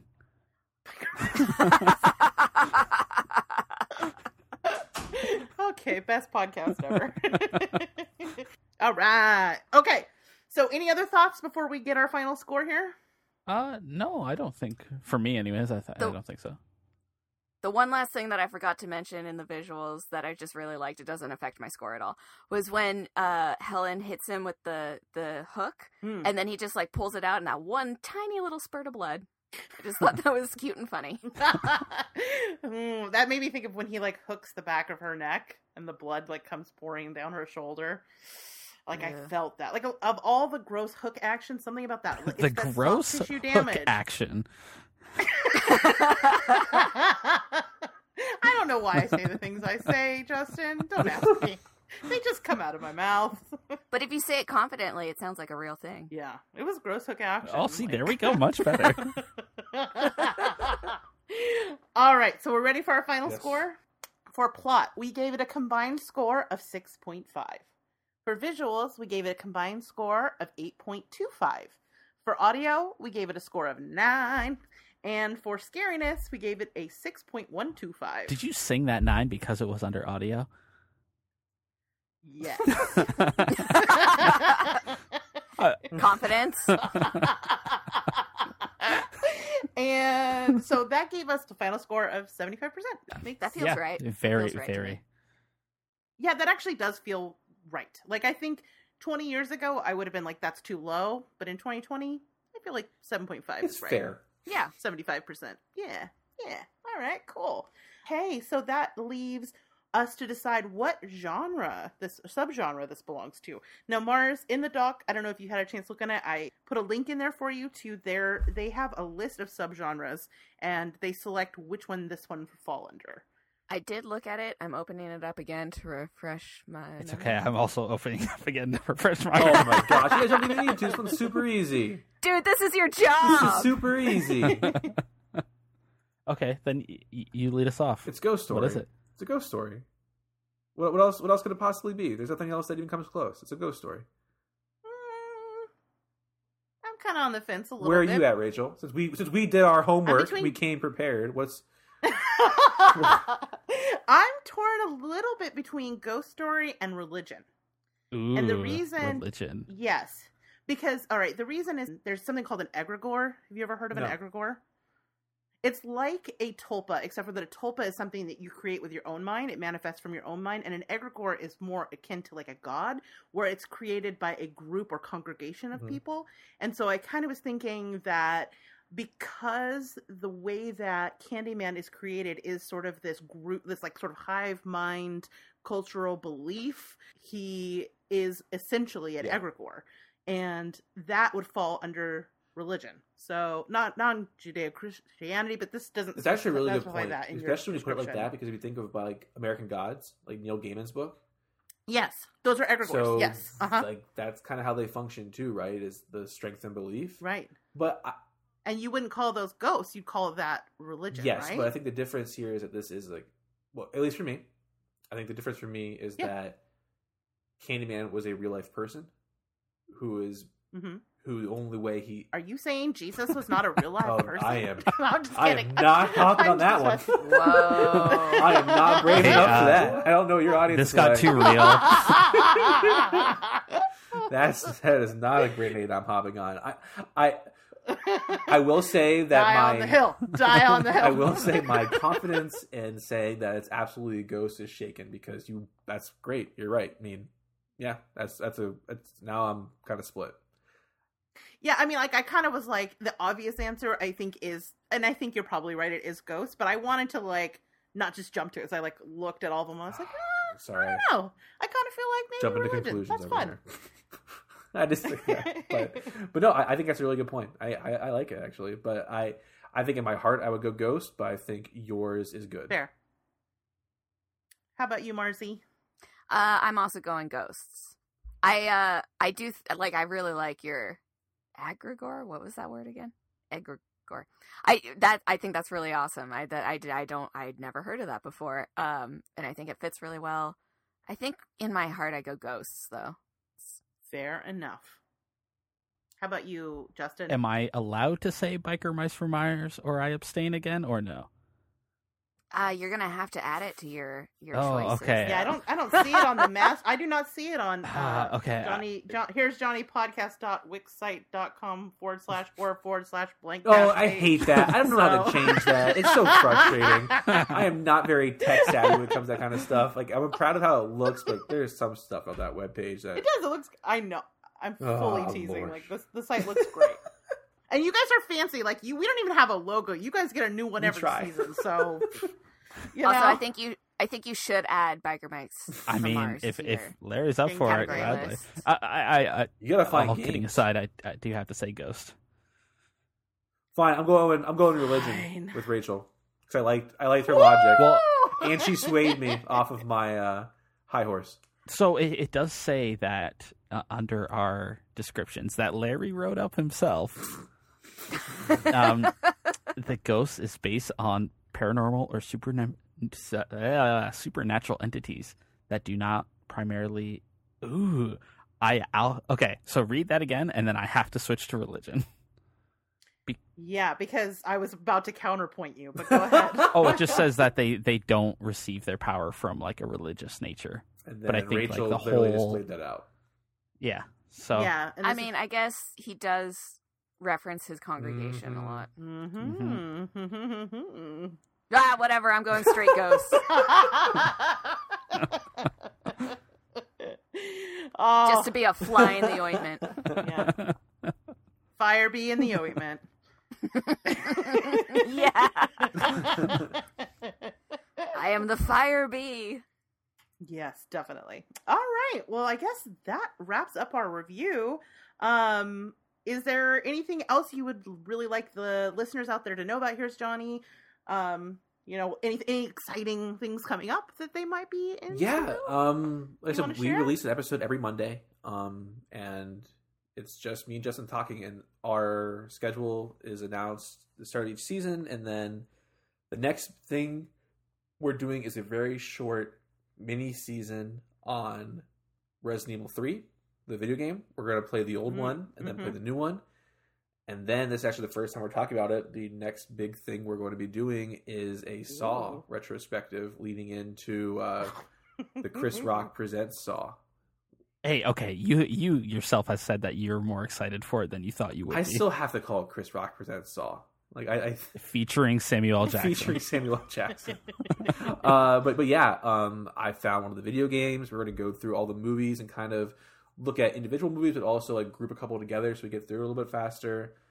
Justin is a huge fan of the Saw franchise.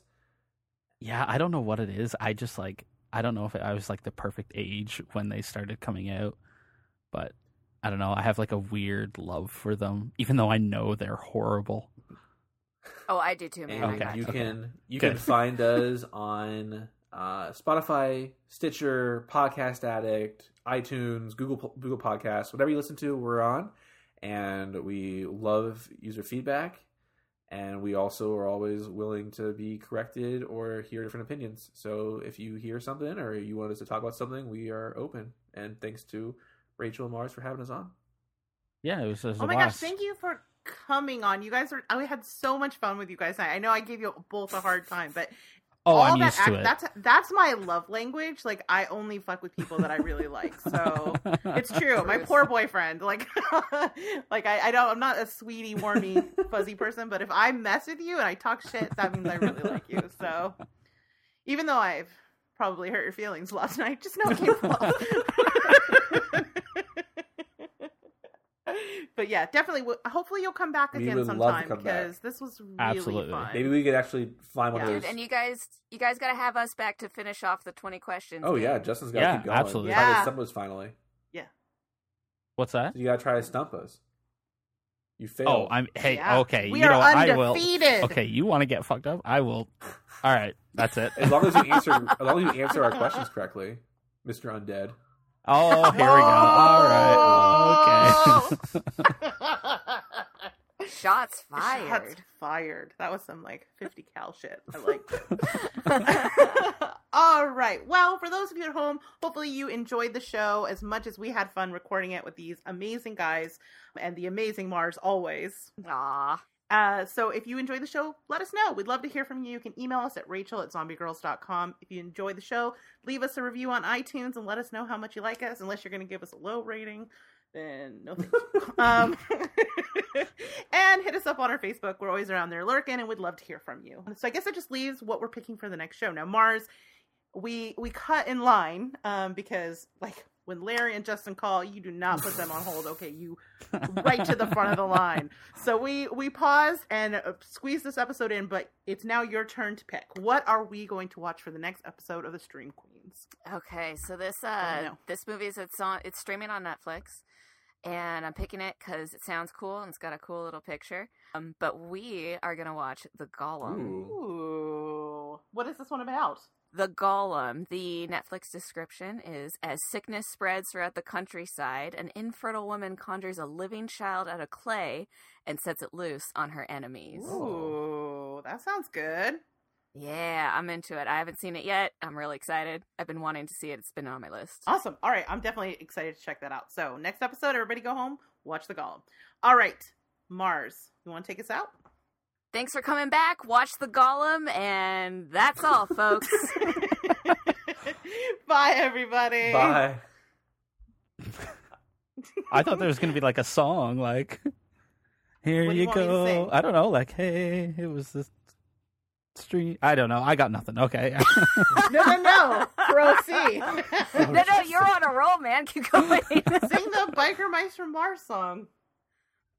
Okay, I haven't actually watched that show in 20 years. Lies. Yeah, I watched it last week.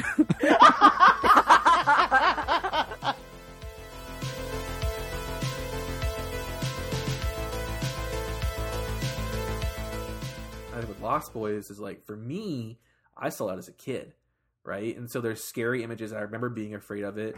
I think that there is something deeply scary about the idea. What? Okay, I got a bone to pick with you, Justin. How what's dare up? you? How dare you talk like that about the Frog Brothers? Yes, thank you, Lord have mercy. Very dare you. Oh my gosh. Oh boy. I thought I pissed Justin off because I started saying all that sass and I thought I made him mad. We had actually had a little edited out conversation. Because I just kept slinging it at him. I was like, "You're so wrong. What are you talking about?" Oh no, I'm piling on. But come on, man. Come on. No, they are. No, Mars, I will stick to my weigh guns. Weigh in. Okay. You listened to the Lost Boys episode. How upset are you of the way that Justin spoke about the Frog Brothers? Oh, you mean the worst part of it? That movie? You're so wrong. You're so. Oh my god! I mean, honestly, shocked. I don't think I've ever heard that opinion before. Thank you. Oh my gosh. I was dying. I know, I could hear it. I love Goonies. I own that on Blu-ray. My kids will watch that as soon as they're able to comprehend, and I want to send them out to go find their own buried treasure because... What happens if your kid is like, this movie sucks, Dad? Oh. Is it adoption? Is it to the woods? Leave him to the elements? Yeah, all right, Sparta time. See if you can get home. If you make it back, we'll forgive you. Oh, okay. All right. Oh, I did drop a link in the cast chat. What is this? New tab. What am I looking at here? What in the Lord is this? This is a real thing?